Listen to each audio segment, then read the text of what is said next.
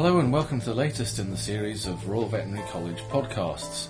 My name's Mark Cleesby and today I'm talking with Dr. Stephen van Winden of the Royal Veterinary College and the Welsh Regional Investigation Centre about his interests in tuberculosis in cattle. Okay, Stephen, thanks very much for joining us today. Perhaps you can start off just by telling us a bit about what tuberculosis is and what actually causes it. So tuberculosis, there's multiple strains of it, and in this case we're talking about bovine TB or bovine tuberculosis, which is caused by Mycobacterium bovis. The Mycobacteria familia is familiar with acid fast they are, so that suggests that they're very resistant to environmental impact, so they live long in the environment, if you like. Mm-hmm. And this is a particular strain adapted to cows, hence the name bovis.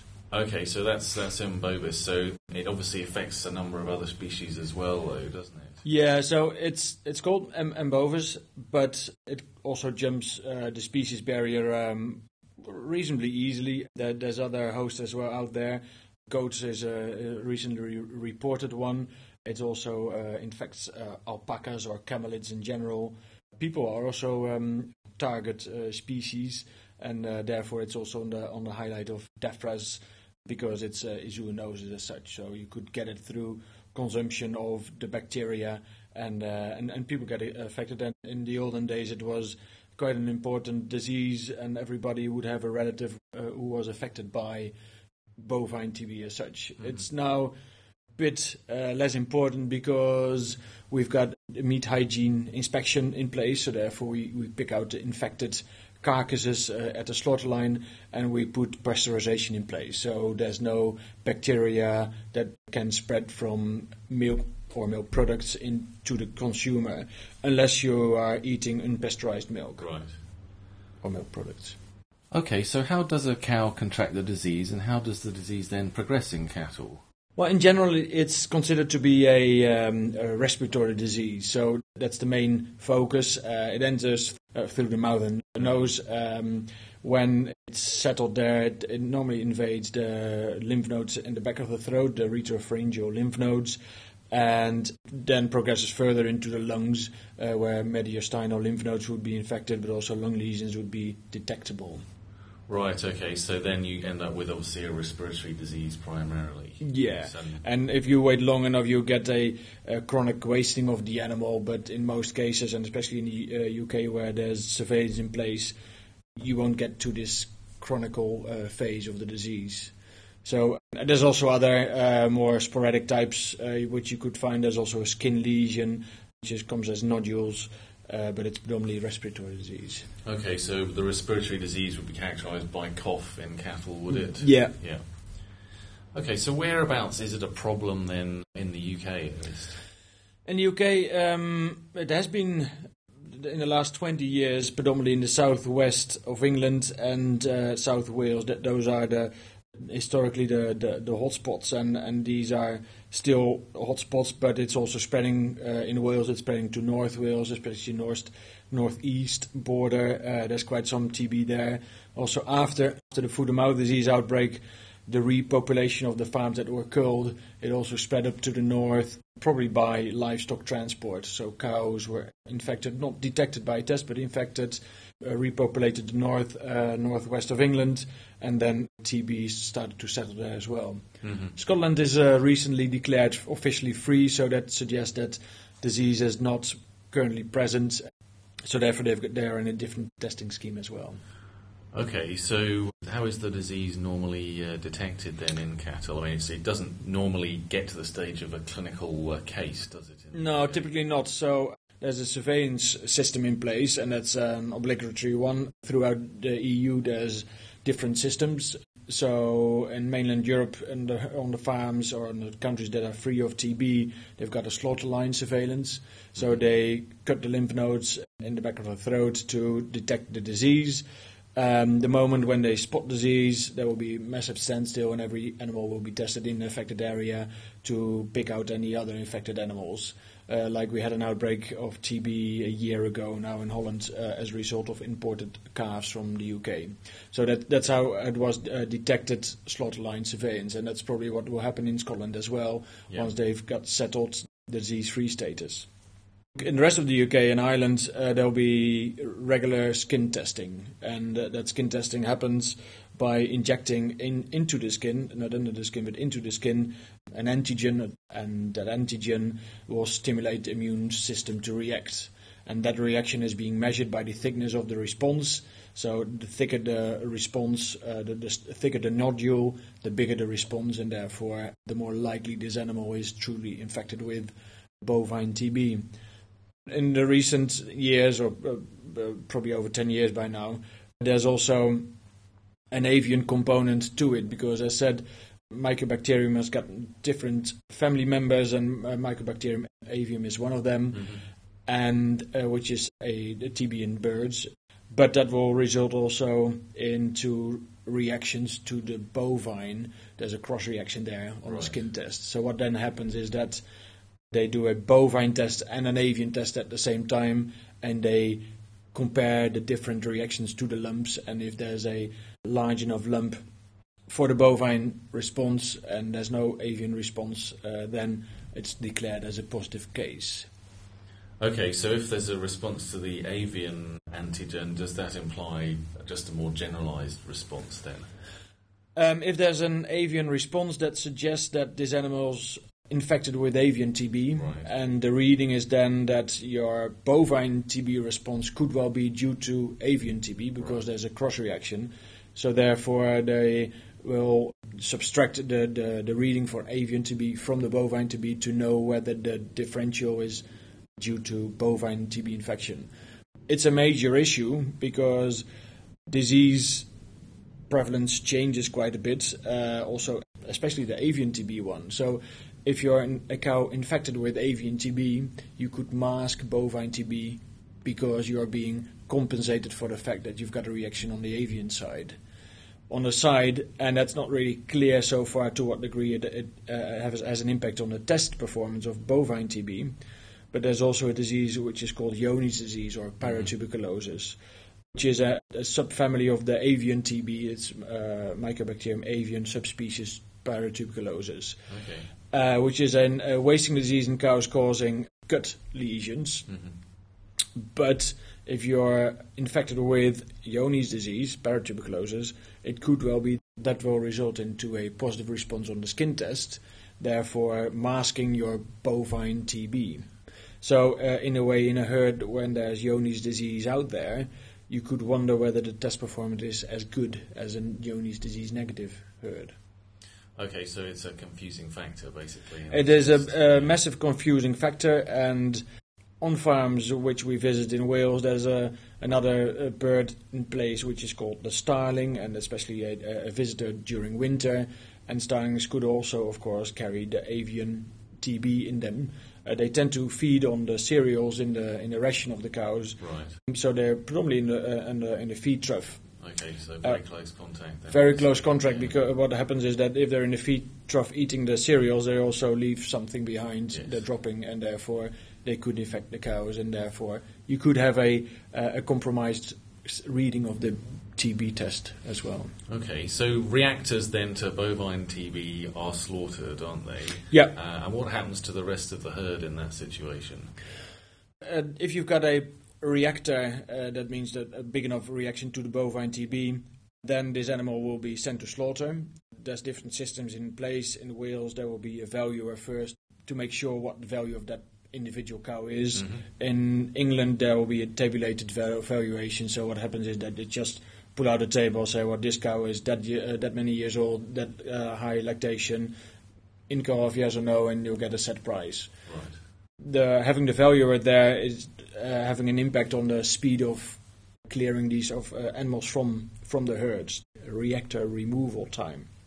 And that will be quite relevant in the control of the disease. So reactors will be removed, will be killed at slaughterhouse, and in the slaughterhouse they will make incisions in the lymph nodes to see whether there's TB in that animal or not. Okay. And those would be confirmed cases, as the jargon is. About 50% of all skin reactor animals will be confirmed reactors. The other 50%, even though there's no visible lesion, that doesn't say that there's no bovine TB. It says that most likely that test is done rather early in the disease, picking up a preclinical and pre-detectable stage. Yeah, before there's a gross lesion. Exactly. Yeah. And that's where lots of confusion comes from, because there's many farmers that will have the results back from the slaughterhouse, and then if there's no lesions, they'll say they didn't have TB. Well, that's not really the case. The case is that it didn't show in the carcass, but there's only a few cuts you can do on the carcass, so therefore the sensitivity is not too good. Mm-hmm. Okay, and the rest of the herd then are subject to movement restrictions. Right. Yeah, so the herd will be closed down. The farmer is not allowed to sell off any stock other than for slaughter. The farmer is not allowed to bring in any stock either.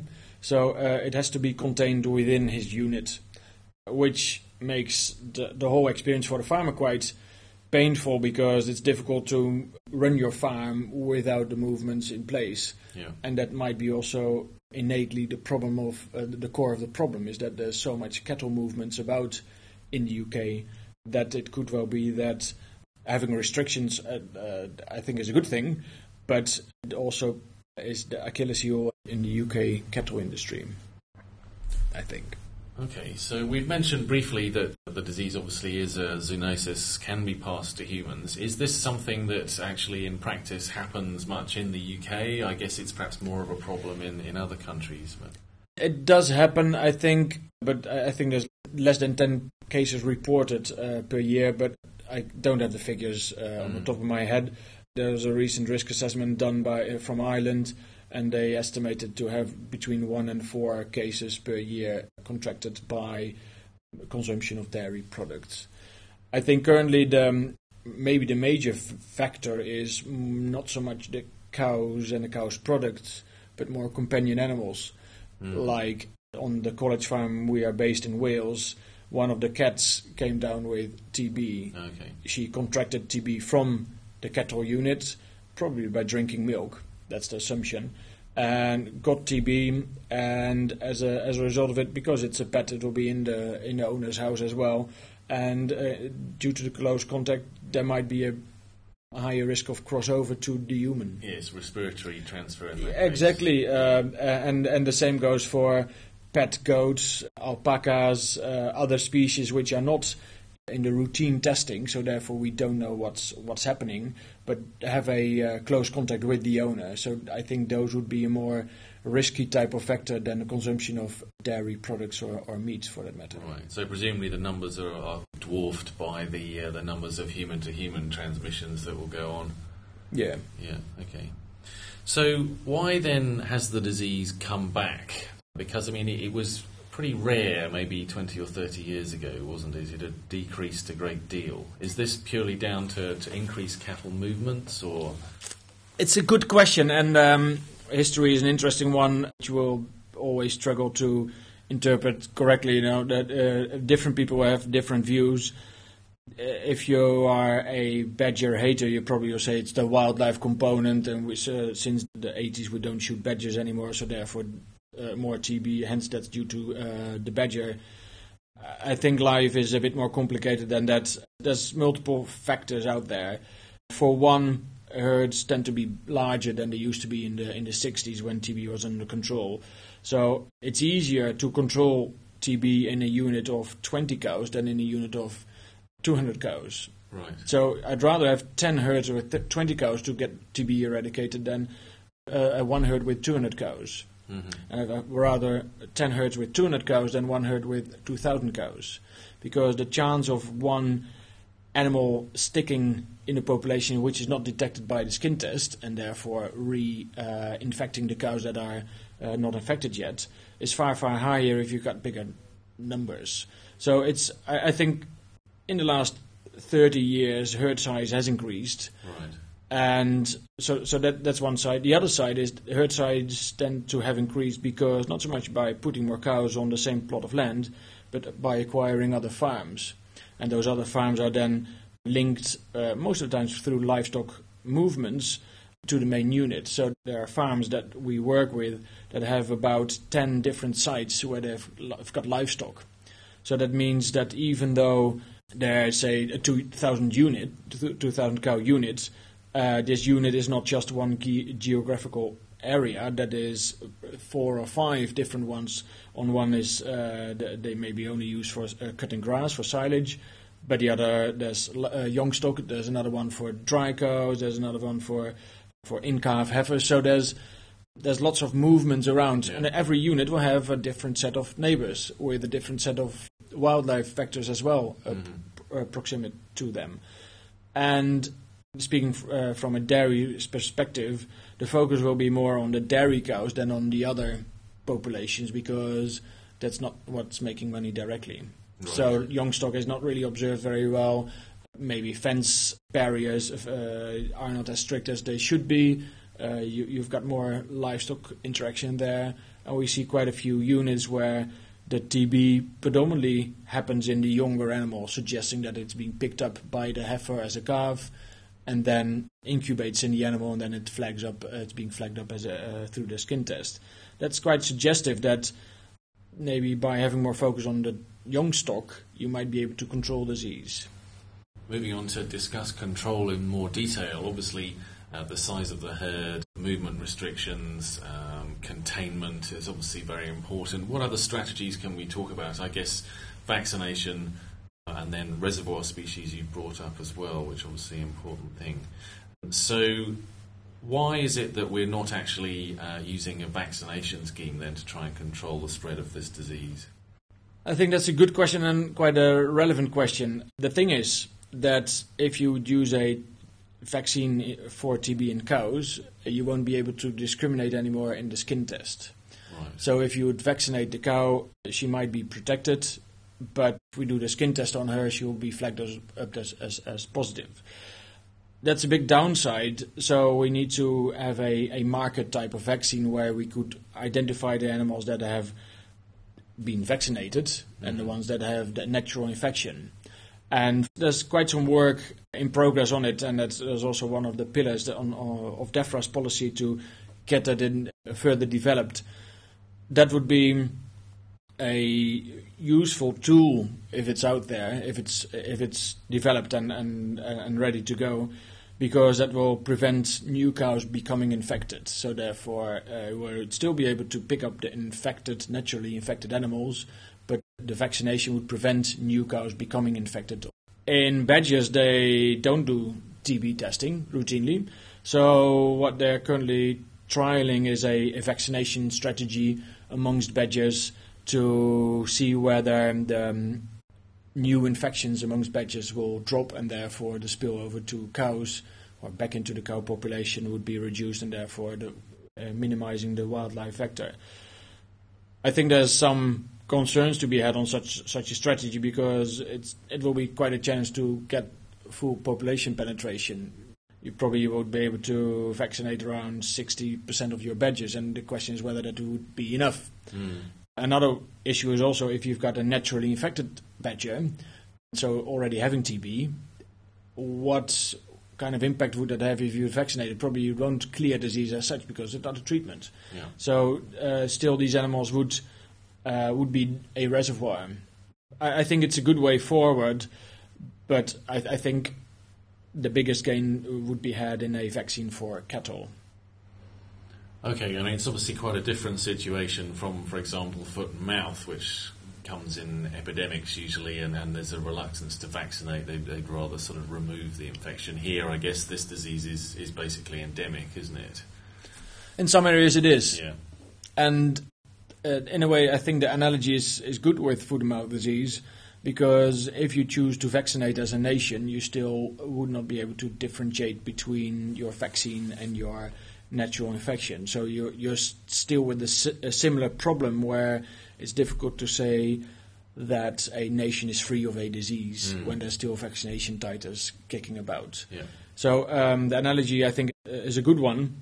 The problem is that TB is such a slow-moving disease, and there's such a slow progress of the disease, and disease is being picked up very late as well by the test that we currently have.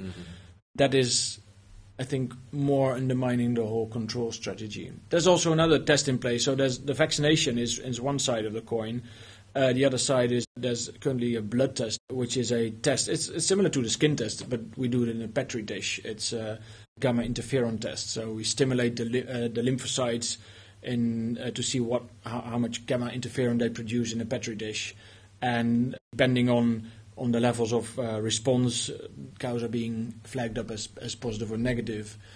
The downside is it's not as specific, but it's far more sensitive. And I think that's another problem of the current testing scheme, is that the sensitivity of the test is not real great. Yeah. As in, you probably leave 1 out of 4, 1 out of 3 animals that are infected, but you don't pick them up as yet. So these animals are infected and potentially infectious to other cows, but not being flagged up by the skin test. Okay, but conversely, false positives are the problem with the blood test then? Well, to a degree, I think if you want to eradicate a disease, I think you as a policymaker or you as a farmer should tolerate the fact that you might kill animals that are tested positive, but false positive. So they don't carry disease, but they are tested positive. I think that's a price one has to pay to get rid of a disease. Yeah. I think the bigger problem is to try to eradicate it as well as you can, but still leaving infection in the herd, so that's not being picked up by the test due to the poor sensitivity of the test. I think when you're eradicating a herd, I think it's more important to have a more sensitive test and let go of the specificity as such. Okay, and is the blood test the answer to differentiating vaccinated from infected animals? But it would be similar. So still you need a marker vaccine to really know that these animals are positive due to natural infection. Okay, so if we move on to discuss reservoir species, then I guess the badger is the main one in the UK.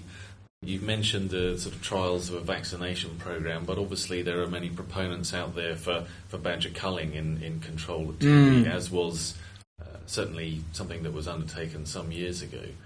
So can you sort of give us if you like, a sort of rational appraisal of the results of the culling trials to date? Well, I think this is an area which is open for interpretation, and that's because science in field trials is always difficult to interpret, I think, because there's so many other factors that are in the equation that we don't really control for. So the randomized badger cull so far reveal that if you cull badgers within an area, then TB disease tends to drop amongst the cows. But if you then have a look at the brim of the area, so the outside of your culling area, there's an increase of TB taking place. Right. And the suggestion is that because of the fact that you take out badgers out of the population, they start to roam more and roam further, and therefore spreading disease more, if you like. There's also published data out there suggesting, so that's after the evaluation of the randomized badger cull, that there's an ongoing effect of the reduced TB breakdowns in cattle herds, suggesting that badgers do contribute quite a bit, and there's a prolonged effect of culling the badger. You could wonder whether that is a true badger effect or whether it's an animal husbandry effect where farmers, apart from culling the badgers, also were closer monitored about their livestock movements and about their hygiene practices, and therefore adapted best practice, i.e. less movements and more hygienic working, and as a result of that, disease prevalence dropped. Changing a habit in the farmer is quite a challenge, but once you've changed the habit, it could well be that it sticks in the farmer's habit as well. So it's difficult to tease out whether it's an effect of the badger cull as such, or there's a parallel effect taking place. One doesn't know. And I think if you have a close look at how many badgers you can cull and how effective a badger cull is going to be, I would be quite cautious to say, well, let's kill all badgers in the TB-infected areas and TB will be gone. I think the other dynamics of the test performance and the population dynamics of the larger units, the population dynamics of units with multiple sites, I think will have a far bigger impact. Right. And therefore, if you'd have a holistic viewpoint, you'd say, well, let's have a look at all the species out there that are susceptible. But then I would say not focus only on the badger, but also have a look at deer. They're good carrier species. Have a look at goats. These are good carrier species. Have a look at alpacas or llamas or other carriers that could have the disease and therefore could also spread disease to cows back again. Right, so obviously there's a lot of factors at play here rather than just the badger population. I think it's easy to say it's all on the badger. I think parallel with the fact that we don't kill badgers anymore, farming has changed big time, and that change will have an impact on disease behavior. And I would be sad to see if everybody would say, let's hit on the badger hard and then maybe reducing TB in the process, but maybe not as a causal response of that or a result of that. I'm quite pragmatic in that way, is that knowing that populations won't be fully targeted, so you won't be able to kill every badger, I'd rather focus on the areas where you do have control over as a farmer. So if I would be down with TB, I'd try to keep the badgers out, but that will be never fully proof. I'd do my best, but I also clean my act on other aspects that would spread disease in my herd. So that could be as simple as putting an extra water trough amongst my cows, because I've got only one water trough for 120 cows to drink from, or knowing that bovine TB is a respiratory disease, it could quite easily hide in a water trough. So having best practice on your farm will have probably also an equal or maybe even bigger effect than focusing on badgers. Speaking to lots of farmers, they rather blame something which is out of their friend's zone, like the badger or deer or whatever they'd like to do, rather than blaming their neighbor.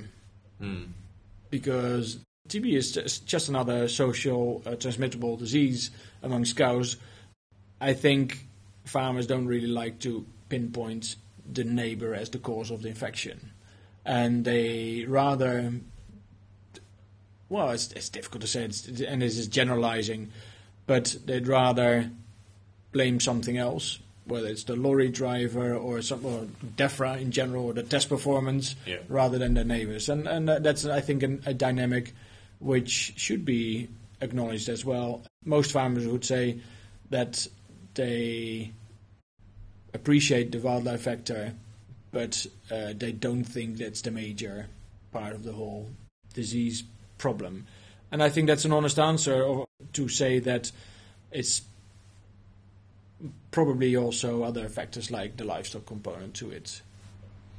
Okay, so what are the ongoing efforts or ongoing research projects that are actually taking place at the moment which will help us establish the best way of controlling the disease? There's one in Wales which we're not being involved actively as the college, but there's in North Pembrokeshire they're going to have an intensive area where they're going to put both animal husbandry practices in place as well as a wildlife control in place, and of course that will be a challenge to see whether you can curb the trend from an increase in TB to a drop in TB.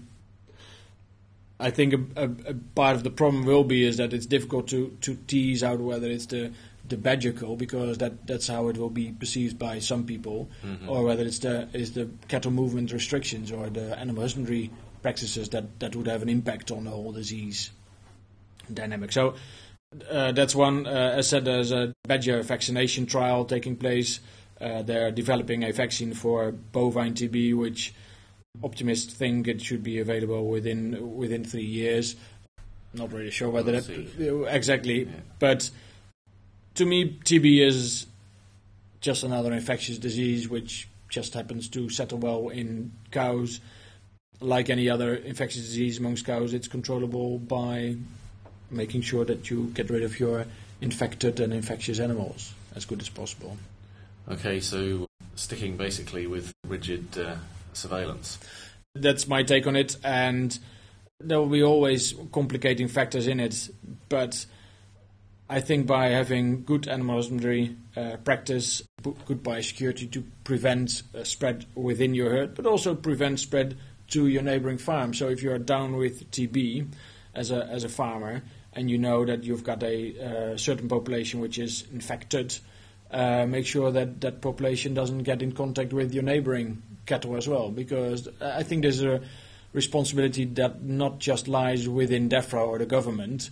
I think there is a responsibility of the people that are down with TB, as well as the ones that are susceptible to it. Okay, well, I think on that note, Stephen van Winden, thank you very much. You're welcome. And thanks very much to all our listeners out there as well.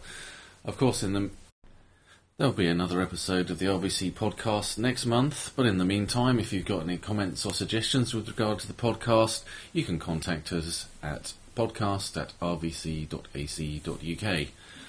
Thanks again.